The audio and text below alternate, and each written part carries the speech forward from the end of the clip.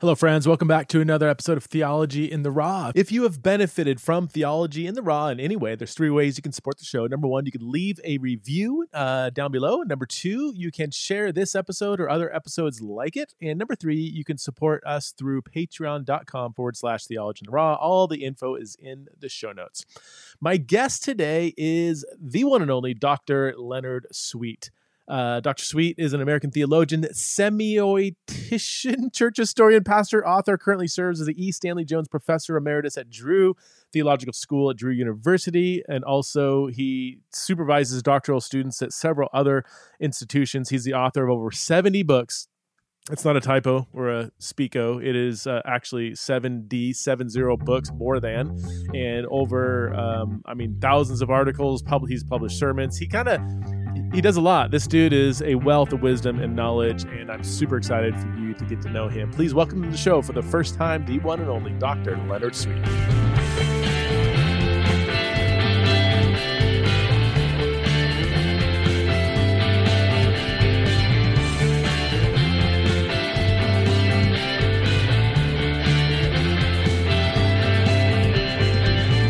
All right, I'm here with Len Sweet, who should need no introduction, but if you need a little blurb on who Len is, you can see the show notes. But Len, let's hear from you. Like, to talk to us about your journey. I mean, I feel like you've lived like 4 or 5 lives already with all the stuff you've done. So I'm sure there'll be a lot of different directions we can go. But how did you get into ministry and academia, theology? Well, I come out of a Pilgrim Holiness background. My mother was a preacher. She was ordained in the Pilgrim Holiness Church and then the Free Methodist Church, both of whom defrocked her for various reasons. And so then at 9 years of age, I became a Methodist because they'll take anybody. And so I've been a Methodist ever since. But yeah, so I'm a PK, but the preacher in my household was my mother. Very strict. I mean, she was brought up on charges for worldliness because she accepted a wedding ring from my Free Methodist father, who was the liberal. Wow. So I come out of I wrote a whole book on this called Mother Tongue, what it's like to grow up as a PK with your mother, the preacher, and kind of what it is to grow up in this kind of holiness background. There's Pentecostal holiness. We were holiness, borderline Pentecostal. We were Pentecostal in every way except the tongues thing. So. Camp meeting kid. You ever go to camp meetings? I've been to summer camp. Is that the same thing? Is that? No. No, I grew up West Coast, non-denominational, so anything with any kind of tradition, I'm unfamiliar with. Okay. Yeah, these camp meetings were phenomenal. It was really a form of male evangelism, but that's a whole other story. In many ways, Promise Keepers was a kind of a postmodern attempt at camp meetings. Okay. Camp meetings, okay. But at any rate, yeah, so I come out, that's my background. Then I had a deconversion at 17. I became a raging atheist, and in my early years of college, I was in my Marxist phase and studied under some Marxist professors and just wanted nothing to do with Christianity. And that lasted for 5-6 years. And then I had a real, it was called Liminality by Victor Turner, who talks about sometimes what keeps a river clean and pure is that part of the river goes out and it forms wetlands and turns into a swamp. But when those wetlands, the water from those wetlands and those swamps return to the river, because wetlands are really purifiers. They get rid of all the toxins, and that's why wetlands are preserved so much, because that's what keeps the water pure. And so I went into this very swampy period of my life, very my liminal period, I call it. But when I came back to Christianity, I came back a real convert and real passionate about faith and Jesus. So that's where I've been ever since. Kind of a journey. How'd you get into theology and wanting to be an academic and a pastor? Did that come shortly after your kind of reconversion, or? Well, I've always done 3 things. I've always had most of Colgate, Rochester, Bexell, Crozer. Crozer was where Martin Luther King Jr. went. So I was actually a provost of his school for a few years. Then at really early 30s, I became president of a seminary. But I always had. I started 2 church plants. So I've always been committed to the church, been committed to academe and scholarship, and then just over and over through the years, everything coalesced around this thing called semiotics. Yeah. And so, if anything, in academic circles, I'm a theosemiotician. I do semiotics of you gotta unpack that, because I think about 5% of my audience knows what you just said. Yeah. Well, Jesus had a favorite saying: "Red sky at morning, sailors take mourning. Red sky at night, sailors delight." And then he went on to say, "You know how to read the signs of the sky. I want you to know how to read the signs of the times." And the Greek word for sign is the word we get semiotics from.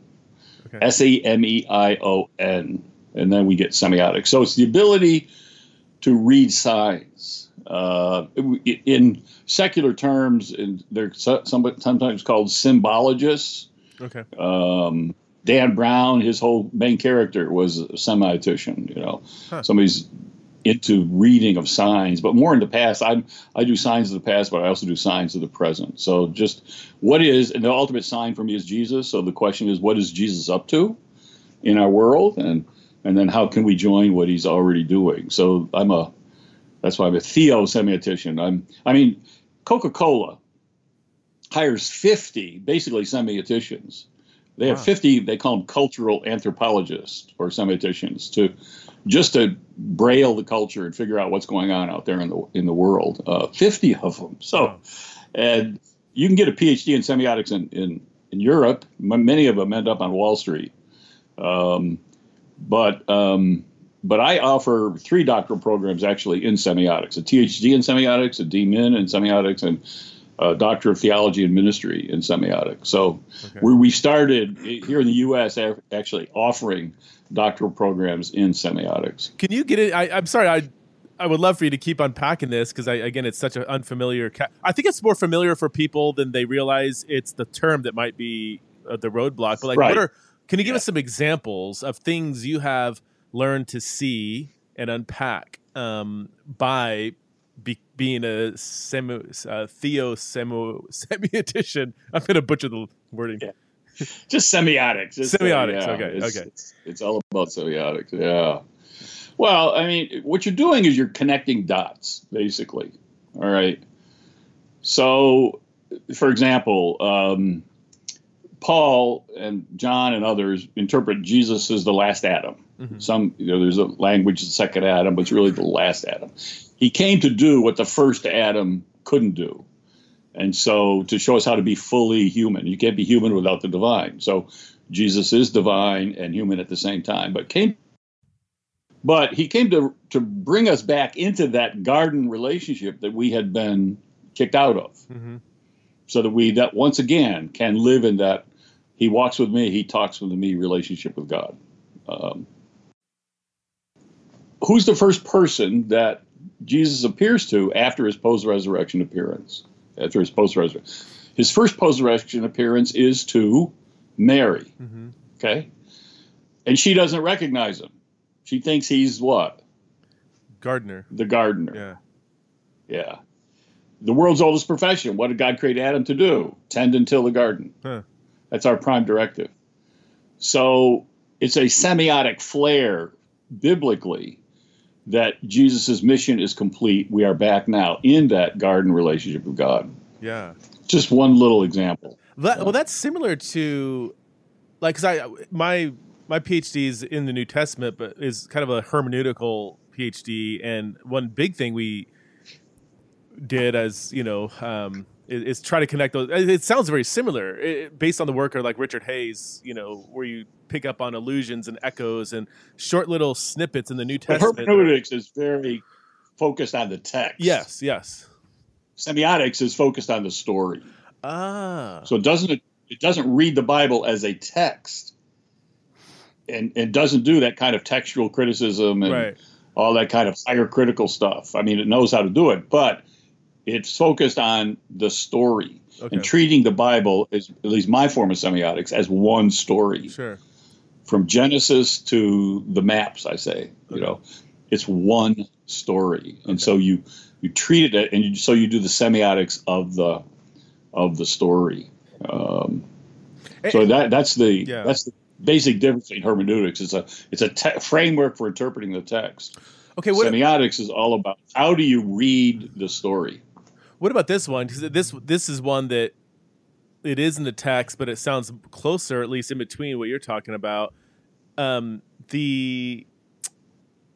Sorry, I'm battling a cold, so my head's a little cloudy. But the transfiguration, Luke's telling of the transfiguration, and Luke loves to bring Israel's story into what Jesus is doing. And it says he was talking. Only Luke has this word. He was talking to Peter about his, and most translations will say his departure, but the word is exodus or whatever it is.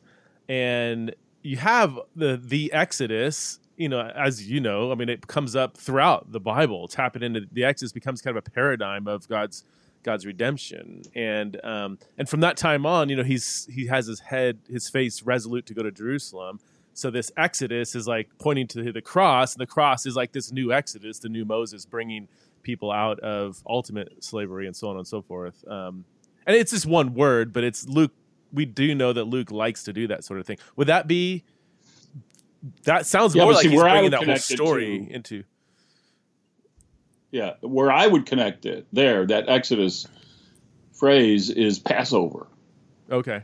Oh. And the whole, I mean, what do you do at the Passover? You spread blood on doorposts. Mm-hmm. Well, what is the cross? I mean, you spread blood on doorposts, and Jesus now is that Paschal Lamb. So that is leading the people towards the Exodus. Okay. So yeah. So it's all part of But the point is you're interpreting it within the framework of the story. Okay. And we've been taught basically not to read the Bible as a story, or even to hear it, but to read it as these desiccated, dissected texts, right, and passages, and not passages, verses. Yeah. So it's very. I'm averse to verse as a semiotician. Yeah. I'm trying to get rid of my own case of versitis, which is pretty acute. Do you think the addition of verses changed the way we read the Bible more negative? Like Absolutely. Yeah. I mean, absolutely. I mean, we didn't. I mean, I'm glad for verses, which were done in the medieval period, by the way, because that's how you find things. Right. Duns Scotus was working on it, as were others. But with John Calvin published that Geneva Bible, and you have now the scriptures in the form of chapter and verse, that became our new default setting. And I mean, I come out of this at 5 years of age. I was part of Bible Memory Association, BMA, and we had to memorize 12 Bible verses a week. And we had a hearer. That's what she was called, a hearer, that came in on Friday night. And we had to recite those 12 Bible verses, and they were all themed. So one week it was the 12 Bible verses on hope. Another week it was 12 Bible verses on salvation. But we had to recite them perfectly. So I've learned and memorized a lot of Bible verses. Uh-huh. But then one day I woke up and realized I've never once memorized an entire Bible story. Huh. The Bible wasn't written in verses. We did that. The Bible's written in poems and narratives and dramas and music and all that stuff. So letters. And so, yeah, I think it is that has really, I think, affected negatively the way in which we live our faith. Yeah. Well, it makes the Bible feel like almost like a dictionary. Like you look up the entry, chapter Romans 8:28, and it feels very flat and mechanical. It doesn't feel like it's an unfolding narrative. And it's without a context. It's contextless. So, I mean, I just do this little exercise. It's fun to do when I'm speaking. Sometimes I'll say, how many of you can recite John 3:16? Well, everybody gets confident. They all, John 3:16, so they all recite it in unison from the same translation. It's amazing. I don't know how it happens, but I say, okay, that's really good. Now let's do John 3:15. Dead silence. Yeah. Yeah. And I'll go, okay, John, 317, there'll be maybe about 20% that can do 317, you know. I say, okay, what's the story? Yeah. What's the story that this is in? And then maybe, you know, one or two has something to do with Nicodemus. Well, yeah, but what does it have to do with, you know? So it's hard to, you build an identity, Preston, on narrative. You don't build an identity on, you can't build it on verses. You can't build it on values. You can't build it on virtues. You can't build it on a worldview either. An identity. And that's why Christians where's their identity? They have no identity because their identity is built on a story, and we are not teaching the story. We're teaching these little principles or apps or verses or whatever. Well, that's very Jewish, right? I mean, that's why you have the Jewish calendar, remembering the story. Again, the Passover, the story of the Exodus, and various, you know, incidences. And that's why there is a million Jews in the whole world. That's it. But you look at the percent of Nobel Prizes, the percent of Pulitzer Prizes that goes to this statistically insignificant percentage of the world's population. And partly it's reason that by the age of 12, every Jewish child, now they may be gone to be observant or atheist, it doesn't matter. But what binds together a Jewish child forever is the story. They are bound with that identity of the story. So their teenage years, they can spend being creative and innovative and going off on all these things. But our kids, I got to find myself. I got to build myself from scratch. Who am I? I don't know who I am. Where am I? And so we get celebrity culture in here, and we get all sorts of things in here. And so our kids, you know how hard it is to build an identity from scratch? Every Jewish child, from the moment they are born, they have a place at the table, and they have an identity from the story. Huh. Exactly. Do you find that quest for identity today is more chaotic than it has been before? I mean, with social media and pandemics and everything, or do you feel like it's always been that way? No, I think and the idea that you build a self from scratch. Yeah. You build an identity for yourself from scratch. Yeah. Is really new. I mean, it's really new in history. So where'd that come from? Yeah, you like what? Well, the concept of the individual is relatively. I mean, it's only 500 years old, 600 years old. The concept that I'm in here, you're out there, and I can decide who I am and who I want to be, and I don't have to live out of a tradition or out of a heritage or live out of a sense of ancestry. Yeah. The big issue with my grandchildren, what do we call you? What do you want your grandchildren to call you? I go, ancestor. I want to be known as ancestor. I want them to call me ancestor. Oh, we can't do that. I say, well, here's another one. Call me ancient of days then. Have the grandchildren call me ancient of days. But the sense is you're living out of a tradition, out of a heritage. And you will shape that heritage in yourself, and you will take it in new directions. But you aren't born from scratch. Right. I love in American culture, when you're born, you get a number. It's called Social Security number, and that follows you for life, and that defines you. I mean, if there's one thing you don't want to lose, or you don't want to lose your Social Security number. By the way, how in the world? I just got my booster shot. Okay. Yeah. You know that little card? It's this little tiny thing. It's paper. No. And I'm going, without that card, though, I can't go anywhere. Can I get a replacement for that card? Yeah. No. Is anybody wondering how many people are going to lose that card? And then they're going to, where do you go live then? I mean, how do you eat? You can't go anywhere now without that proving that you've been, vaccinated. It's just crazy. So, but in Korea, when you're born, you don't get a number, you get added to the family tree. Huh. So there's a literal family tree. Now they may have added to it the number by now because everybody's, numbering everything. But the up until recently, when you were born, it wasn't you got a number. the historical record, the government record, was your name was added to a family tree at a certain branch. In other words, from the very beginning of your life, you were defined in terms of your relationships. Now we're only defined in terms of our numbers. Yeah. And that's I'm trying to get back to the relationship, understanding of identity, your relationship to a story. Carl Trueman wrote a book, The Rise and Triumph of the Modern Self, that traces a lot of this back, really a couple hundred years, kind of some key thinkers that were kind of the building blocks for this place where we're at now, where we can wake up one day, stare in the mirror and say, who am I? Like, who do I want to be? Like, we're going to determine our own identity, and any kind of like authority outside of our individual self that tells us who we are is just profoundly offensive, you know. Whereas throughout history, it's never been that way. No. Yeah. And that's why it's for me to put it in the narrative context. Who is the author of your story?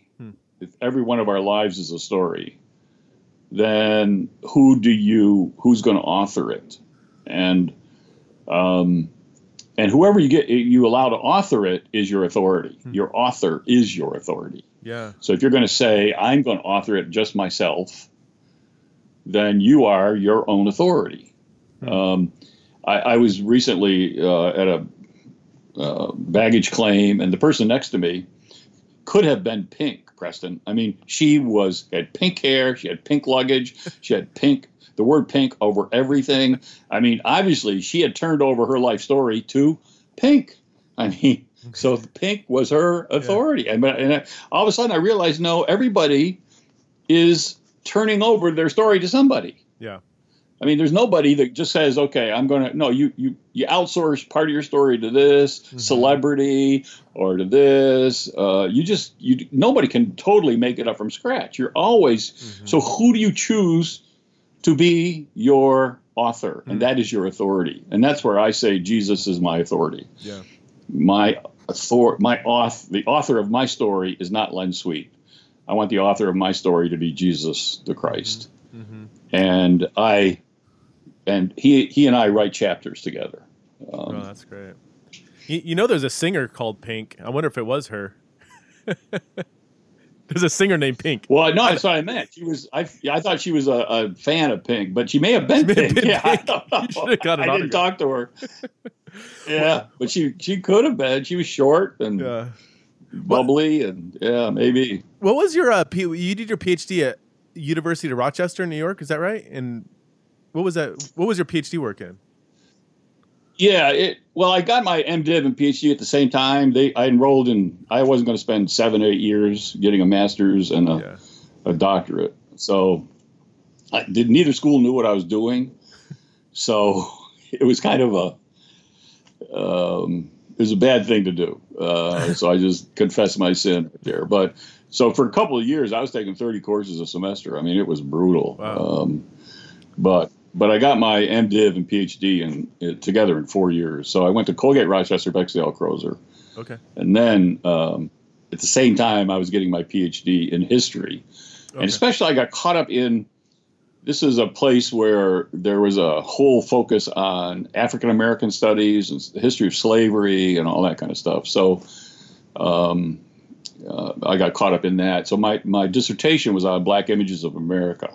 Really? And so I got caught up in that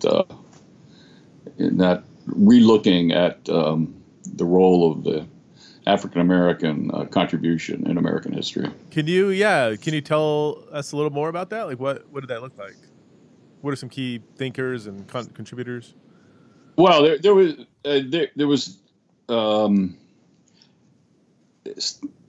Stan Engerman. Actually, he was a cliometrician that taught there, and he and his co-writer got a Pulitzer Prize for their book.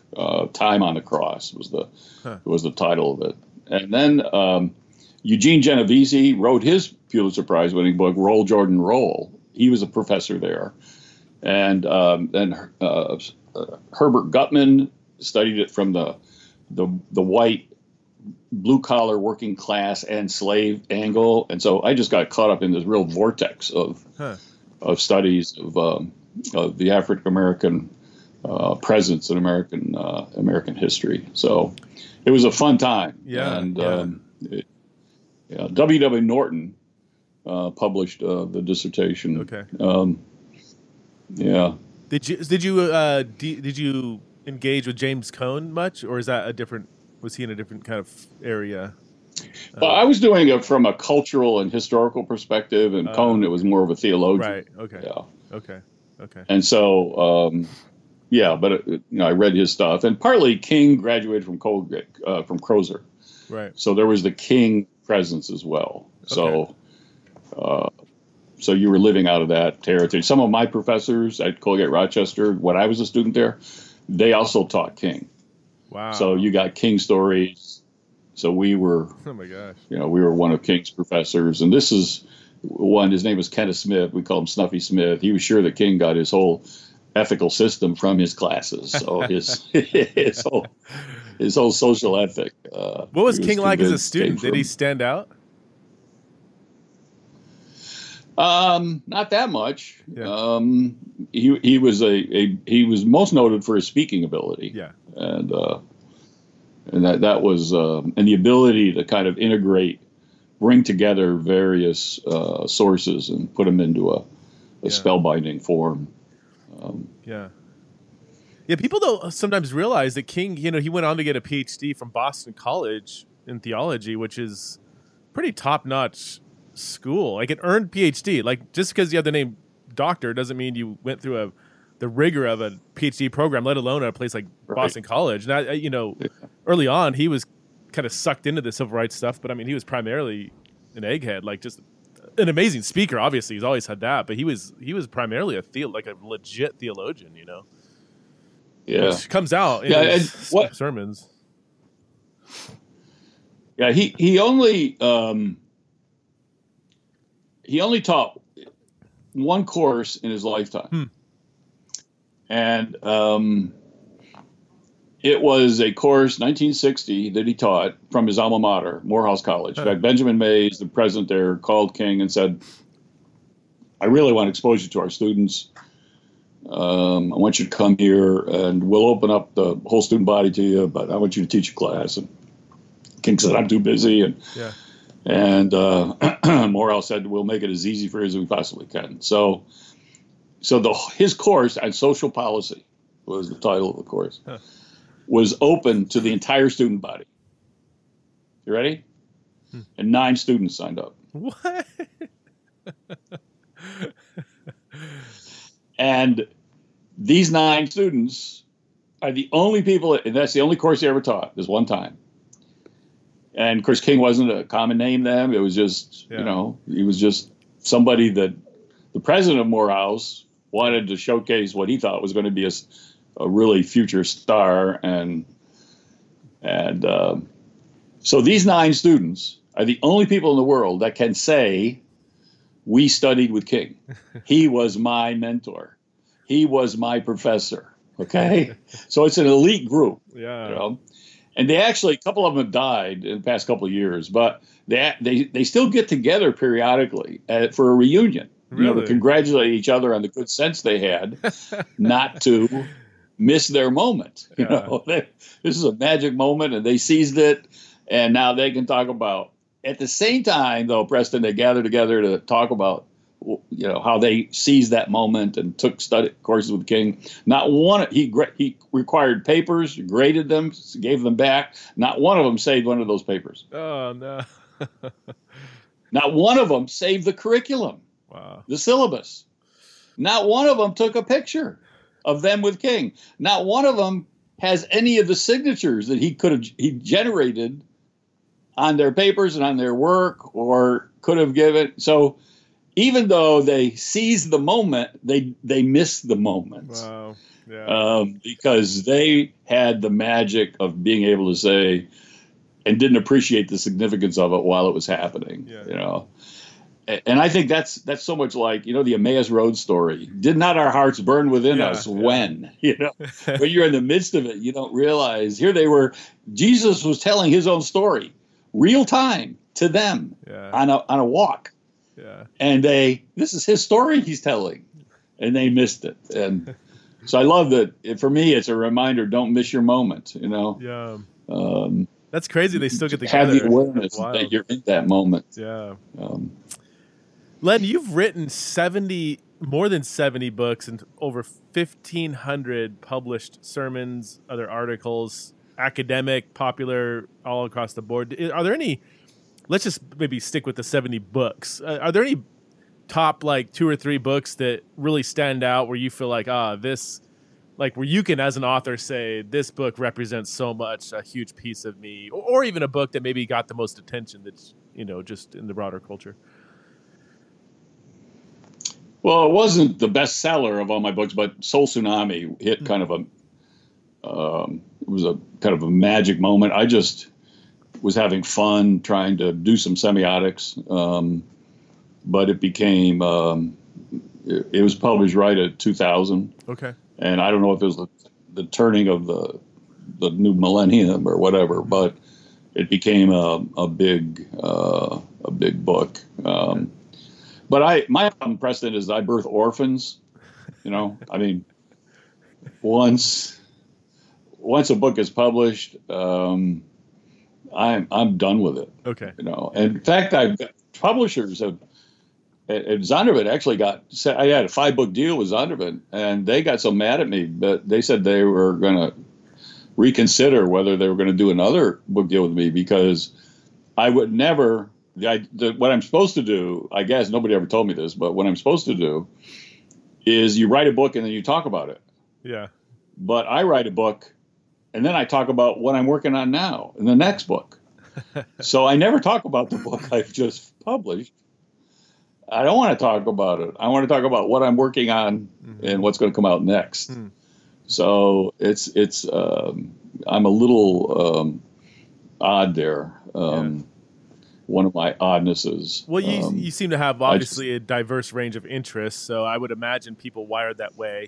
You spend some time in one interest, and then you get kind of itchy feet to go on to something else. I can resonate with that. Well, it's more like I say I don't write books. I raise racehorses, and I have a stable, and in that stable are various, stallions. I would hope, and I'm feeding them every day. I'm grooming them every day. Some of them grow faster than others. Sometimes I take them out for a trot to see how they're going to play and see how they can run.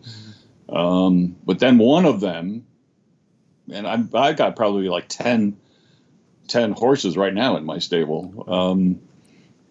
That one of them kicks the door down and says, "It's ready for me to race. It's ready for me to run."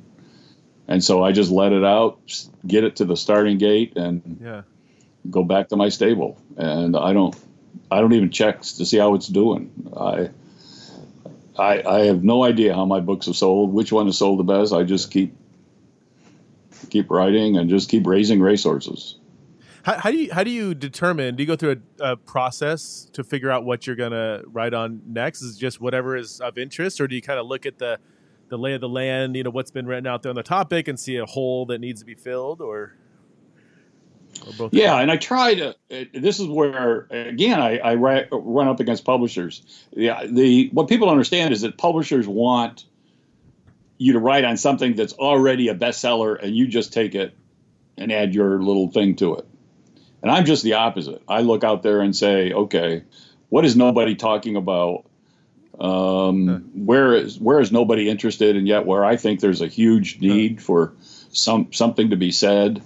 And so I don't do what everybody's talking about. If they do talk about it, I've written 2 anti-leadership books, basically. Summon to Lead is one. They insisted on that title, even though it's an anti-leadership book. But the other was called I Am a Follower, where I critique the whole leadership paradigm.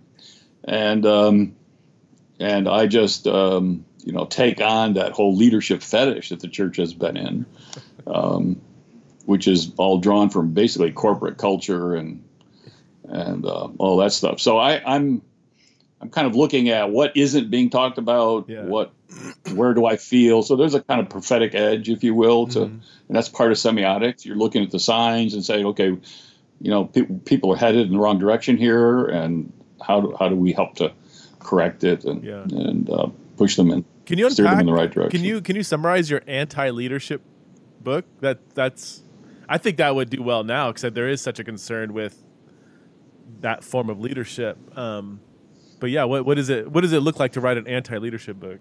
Well, I'm usually about 10 to 20 years too early. So this was written about 10 years ago. Yeah. And yeah, I think maybe I should republish it or something with a different title instead of I Am a Follower. But the leadership we've made it the identity itself. And leadership is not an identity, it's a function. And that's the distinction here, is that you exercise a function as God summons us to the front of the lines. But a lot of time, Preston, I'm at the back of the lines learning with everybody else. I mean, I'm in the back row at seminars learning like everybody else. I don't see myself as a leader. I'm summoned to the front of the lines, like I'm summoned now to talk to you. But a lot of times I'm listening to podcasts. I'm at the back of the lines. I'm a follower, and I'm just following Jesus where he's leading me. And sometimes he calls me up front. But even then, I'm behind him. So he is the leader, and I am the first follower, if you will, or second follower, or whatever. I'm in a line somewhere. But he is the leader. And the Bible is not, I mean, Jesus didn't see himself as a leader. Are you kidding me? I mean, So, and he calls us to be disciples, not to be leaders. So the leadership is what we got with our corporate fetish and our corporate literature. And I read corporate literature, and I have some of my doctoral students read some of it. But it's there not to define who we are, but to help us to exercise a function when Jesus calls us to the front of the lines. What did that? So where did that book arise from? Like, was it something you were seeing? I mean, so 10 years ago, were you seeing this leadership fetish in the church becoming a big problem, or was there some kind of cultural circumstance that led to it? I went to a Catalyst. I spoke at Catalyst a couple times, and I went to Catalyst, and do you know what I'm talking about? Like Catalyst, the big, the John Maxwell creation that kind of he sold and whatever.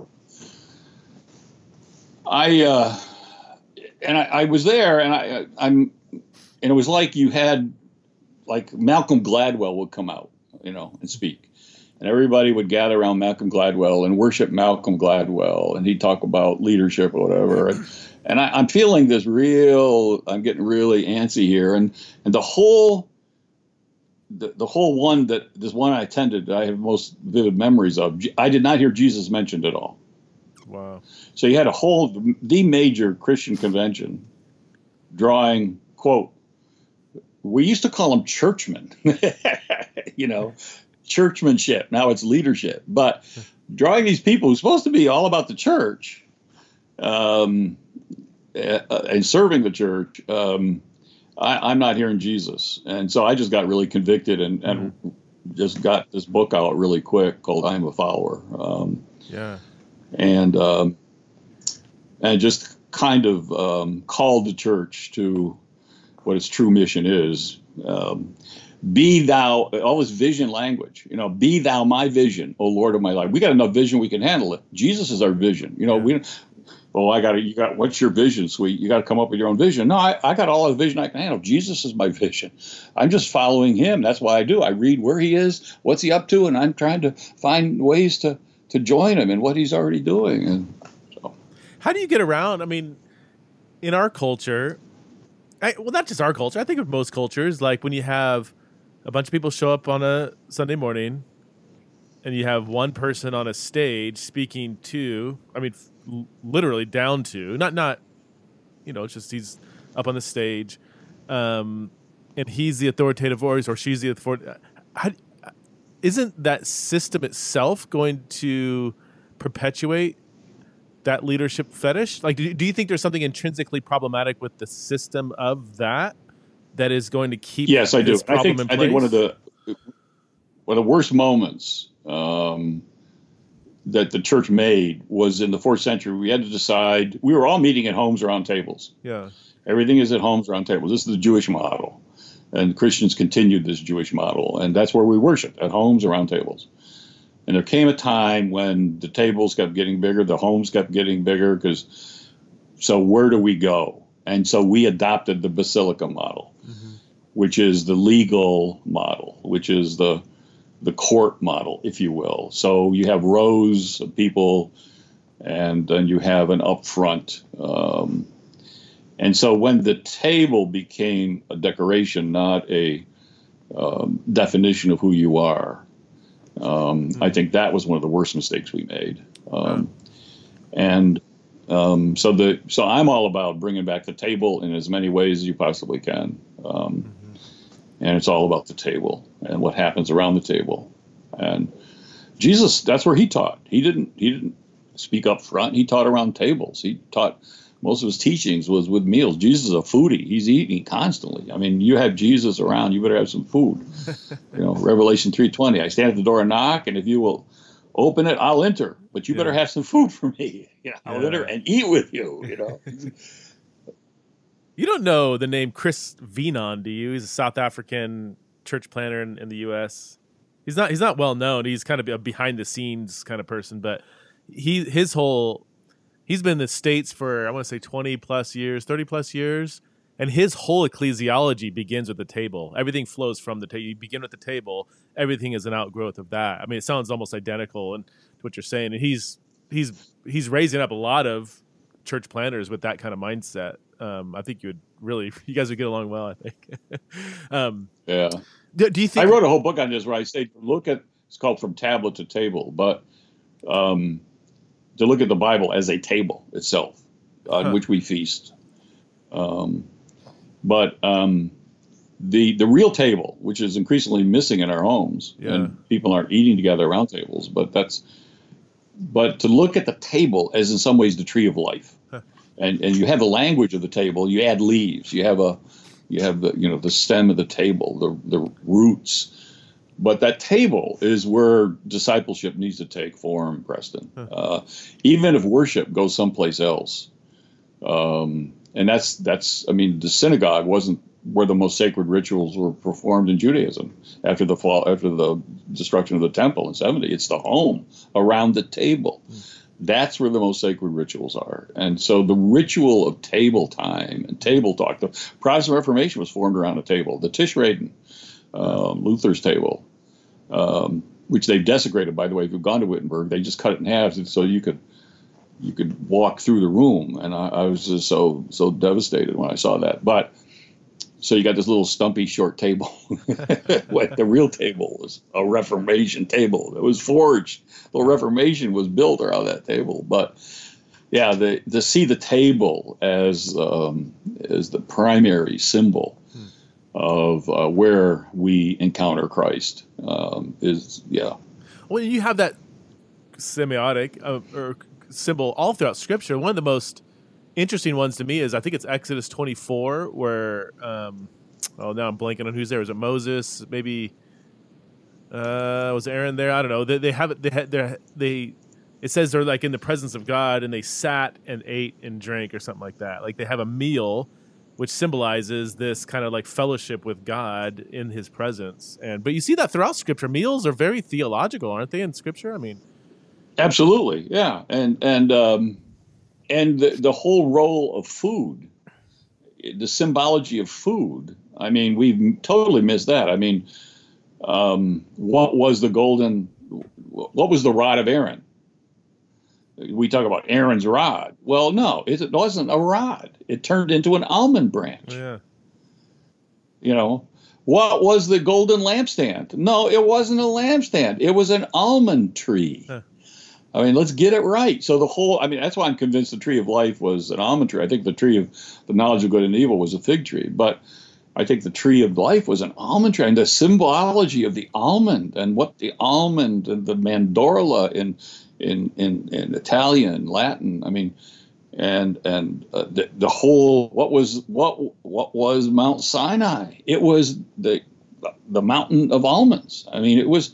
So the food imagery, one of the biggest things in academic circles are food studies. We need a food studies of the Scriptures where people can take seriously Pomegranates. What was the significance of pomegranates? Why does every priest have pomegranates on the high priest have on the fringes? I mean, so the role, the symbology of food itself. I mean, who's the one that killed the first animal? God. God, to provide skin for Adam and Eve. I mean, so the eating of animals and how we survived. Before, we didn't have to worry about that because we were, food was just enjoyment, and we were made to live forever. But when we eat of that tree, we die. And so God sets the first table, if you will. So it's just huge. Huh. And we've kind of lost that a bit in our church ecclesiological rhythms, really, the significance of the table. It's hard in a big setting, right? I mean, if 80%, 90% of your sort of a ecclesiological rhythm is coming and sitting and learning, or if you're the preacher coming and standing and speaking, it's hard to squeeze in the table in that kind of big setting, right? How would you, if you had a pastor of a church of 1,000 said, "Hey, I love what you're saying. What do I do?" What would you tell him or her? Well, you replace your pews with tables, first of all. To replace your ushers with waiters. I mean, there's all sorts of, And I'm much more participatory in my preaching, so I'm out there in the middle working, interacting with the crowd. It's not the sage on the stage. It's so much as it is.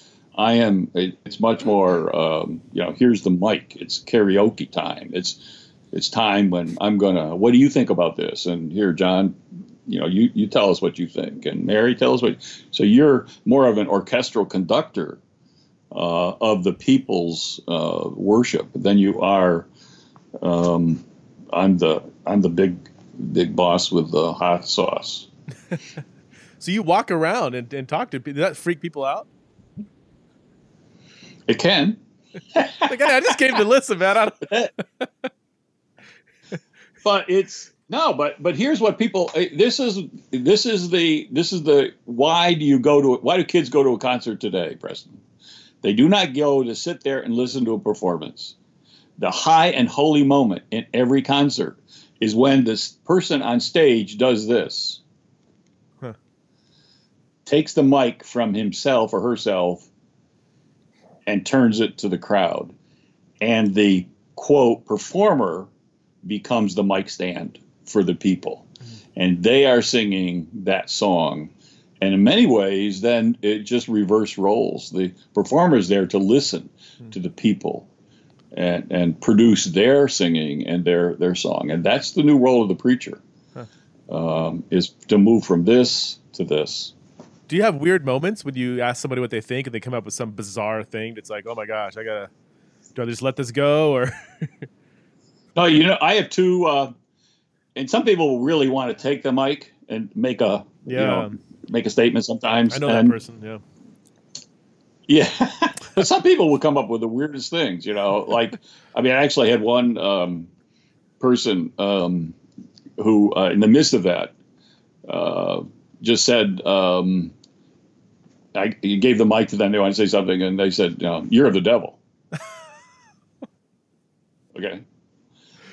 So how do you handle something like that? And my usual way of handling it is, we'll say more. Okay. So that's one of my key phrases. Either "you may be right" is one, or say more. And this person goes, "Well, as I was driving here today to come and hear you. And by the way, when I drive, I never have to stop for a stoplight because I just point at it and it turns. So I never have to stop for a stoplight. But as I was driving here, but as soon as this person announced that they never had to stop for a stoplight, they just had to point their finger and it would change. She had said everything that she needed to say,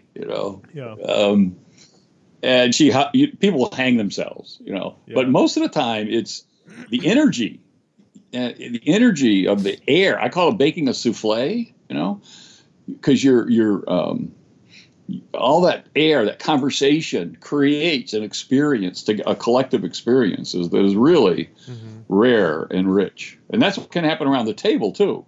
In Spanish cultures, it's called sobremesa. Sobremesa, and it means over the table. And you would dishonor any host in any kind of Mediterranean culture if, when you got done eating, you got up from the table. Yeah. The table had two parts. One was eating the food, but you can't talk when you're eating the food. You're enjoying the food. You're talking about how good the food is. You're discussing the food. But then there's the conversation after the sobremesa, the after the table conversation. And that's where the real, and that can take place for hours. Yeah. When I first heard that word and the meaning, I went and tried to get the URL for it, sobremesa.com. It had already been gotten by a cigar company. They make cigars, sobremesas, they're called, just for conversation around the table after the meal. It's funny. So you might appreciate this. My wife and I, we've always kind of had a hard time with traditional church small groups. I don't know why. It just oftentimes feels forced. I feel like maybe we've just been put in groups that it just doesn't work right. I don't know why. But we just, after a while, we're kind of like, I just can't tolerate another small group. So we just started throwing parties. So like right now, we almost every week, a couple weeks, we'll just throw. I love it. And a party with no agenda, no anything. It's like we always try to serve like high quality, like appetizers, like kind of finger foods, and high quality drinks. So like good wine, good whiskey, good beer, whatever, non-alcoholic drinks as well and stuff. But it's like, and there's no agenda. Like there's no like, all right, after we talk for 46 minutes, we're going to stop and go around and get our prayer. There's nothing. It just come however long you want, leave whenever you want, whatever. And it's amazing how many rich conversations. There might be 20, 30 people. And people kind of tail off, and you'll see like pockets of people having conversations and stuff. We got a big world map on the wall, so several of our friends are missionaries, and we'll go to the map and talk about the work they're doing and stuff. And when there's no like pre-programmed agenda, it's amazing how deep the conversations go. And we feel so filled at the end of that. Yeah, I love that. The only thing is you got to. If people said the same people keep coming back to the parties, we have different people. Like kind of we'll just throw out a random invite to a bunch of people and. Okay, yeah, but there can be if it becomes too ingrown, then it's like for a new person, it's like walking into a room with everybody making out. You don't know where you fit in, and you don't know where. Everybody's so friendly to one another so there has to be an ethic of hospitality to the stranger. And the stranger becomes the most important person, but I love that. I love that. That's Jesus. I mean, I love that party team. Exactly. Well, I think we have I'm thinking of them right now. Several, 2 or 3 people that are very outgoing, and if anybody comes in the door that they don't know, they will. Hey, what's your name? I don't know you. Then hey, come meet. Do you know people here? And they almost serve as that kind of just natural funnel. If there is, an introvert, because we have had some people over that don't know anybody except us, and that can be kind of especially if you're kind of introverted and you see a bunch of people. And we try to get age diversity. So if it's an older person and they see a bunch of younger people or whatever, they could be like, oh, what is this? But we do have a few key people that, again, we didn't plan it this way. It's just they just naturally like. That's great. Yeah, it's really cool. Yeah, that's so cool. Yeah. There is a book called The Art of Gathering. I really encourage you to read that. It's called The Art of Gathering. Oh, that's cool. Who's it by? Just trust me. Okay. Trust me. Pratha, I forget, but The Art of Gathering. The Art of Gathering. Okay, cool. We'll check it out. Hey, we only have a few more minutes, but we got to talk about your recent project, the Songs of Light. We talked a little bit offline about this, and I was just kind of mesmerized a little bit. Like, this is such an awesome idea. Can you tell us what this it's a series, right? I mean, I think you're on your second or third volume right now. Can you tell us about what Songs of Light is? No, right. We're doing the 4th. Oh, 4. Okay. Yeah, the 4th. Yeah. But what it came as a result of I lost my wife a couple of years ago to cancer. And so we had hospice in here, and I realized there was no resource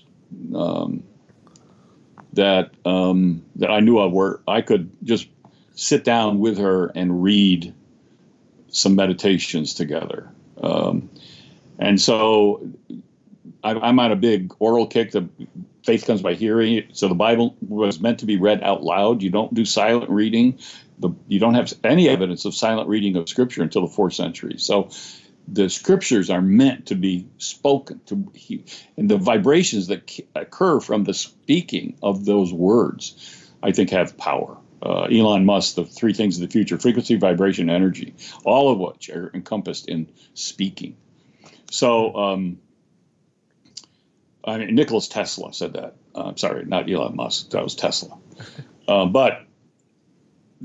So I realized we need a resource for somebody to sit down next to somebody in hospice care and just to read some meditation, some memories, some encouragements, to bless over them with words of comfort and cheer. And so these are meant to be read out loud by a caregiver to a person at end of life. And there's 33 of them. So it's a smaller book because you can put it at an end table or bedside. You can almost put it in your pocket. But there's 33, and they're designed to be as much of a blessing to the person doing the reading, because they're the ones who are the caregiver primarily, as the one who's receiving it. And so we have, the first one is for end of life, hospice. The other is for a critical condition, the second volume, where it could go either way. The third one is for people who are dealing with suicidal thoughts and are having issues related to taking their own life. And then the fourth one that we just finished is one on memory disorder. This is all based on hymns. So basically we have 33 hymns because hymns bring people out, music brings people out and reconnects them to reality. The last thing that does. And so there are these meditations on 33 most familiar, maybe some of the most familiar hymns and most loved hymns that people in this state of memory decline and disorder can latch onto. And then we're going to do the next one on Volume 5 on mental illness for people who are struggling with those kinds of issues. The suicidal one was a very specific one, but with other kinds of paranoia and schizophrenia. And so we're just going to keep going down the line. Wow, that's amazing. And how have the first, I guess, 3 been received? Do you get people that have been using these books? And yeah, well, it's so recent. We haven't had, but we just this week, our first order for 200 came in from a chaplaincy organization. The head of the organization read it and said, I got to give these to my people. So the next meeting, there's 200 at the meeting. So he just bought 200 and said, I'm going to give this free to everybody. Yeah. So I'm hoping that I really feel a special anointing on this series, Preston. I think there's a real need for it. And the key is that they're designed and written to be read out loud. It's spoken out loud. So it's not something you read with your eyes. Mm-hmm. You hear it with your ears. Mm-hmm. And that's a whole different kind of writing for me. Yeah. So, yeah, I'm hoping that people enjoy it. You have to pay attention to phonetics and other things, right? I mean, because when you're writing, you don't think about, audible resonance or how things sound against each other, different words and stuff. That isn't. Yeah, and actually, there's a backstory here. The first volume, because I tell preachers, when you write your sermons, you write them for your ear. Right. Okay. So I thought I had done that. And I'm working with somebody else too, and I thought we had both done that. So it was published. And so my first volume came in, you get the first ones. And so I started reading it out loud for the first time. And I immediately stopped the presses. And I called it, I had to resound them, literally resound them. Interesting. Because I had not done good enough. I had not done far enough. I really needed to redo it so that it was meant for the ear. I redid that whole first volume. It's a whole new volume. So if you got, some people actually ordered it quickly, and I just say if you got that first volume before I resounded it, it's a collector's item because there are only just a couple published because I stopped it. Wow, that's crazy. Well, Len, I've taken you up to an hour here, so man, we can keep going. There's a lot more to talk about, but thanks so much for giving an hour of your day to Theology in the Raw. And it's been fun, Preston. Thank you. Yeah, really appreciate all your work and your voice, and love this anti-leadership stuff. I'm going to be thinking about that for a while, and I'm sure my audience will too.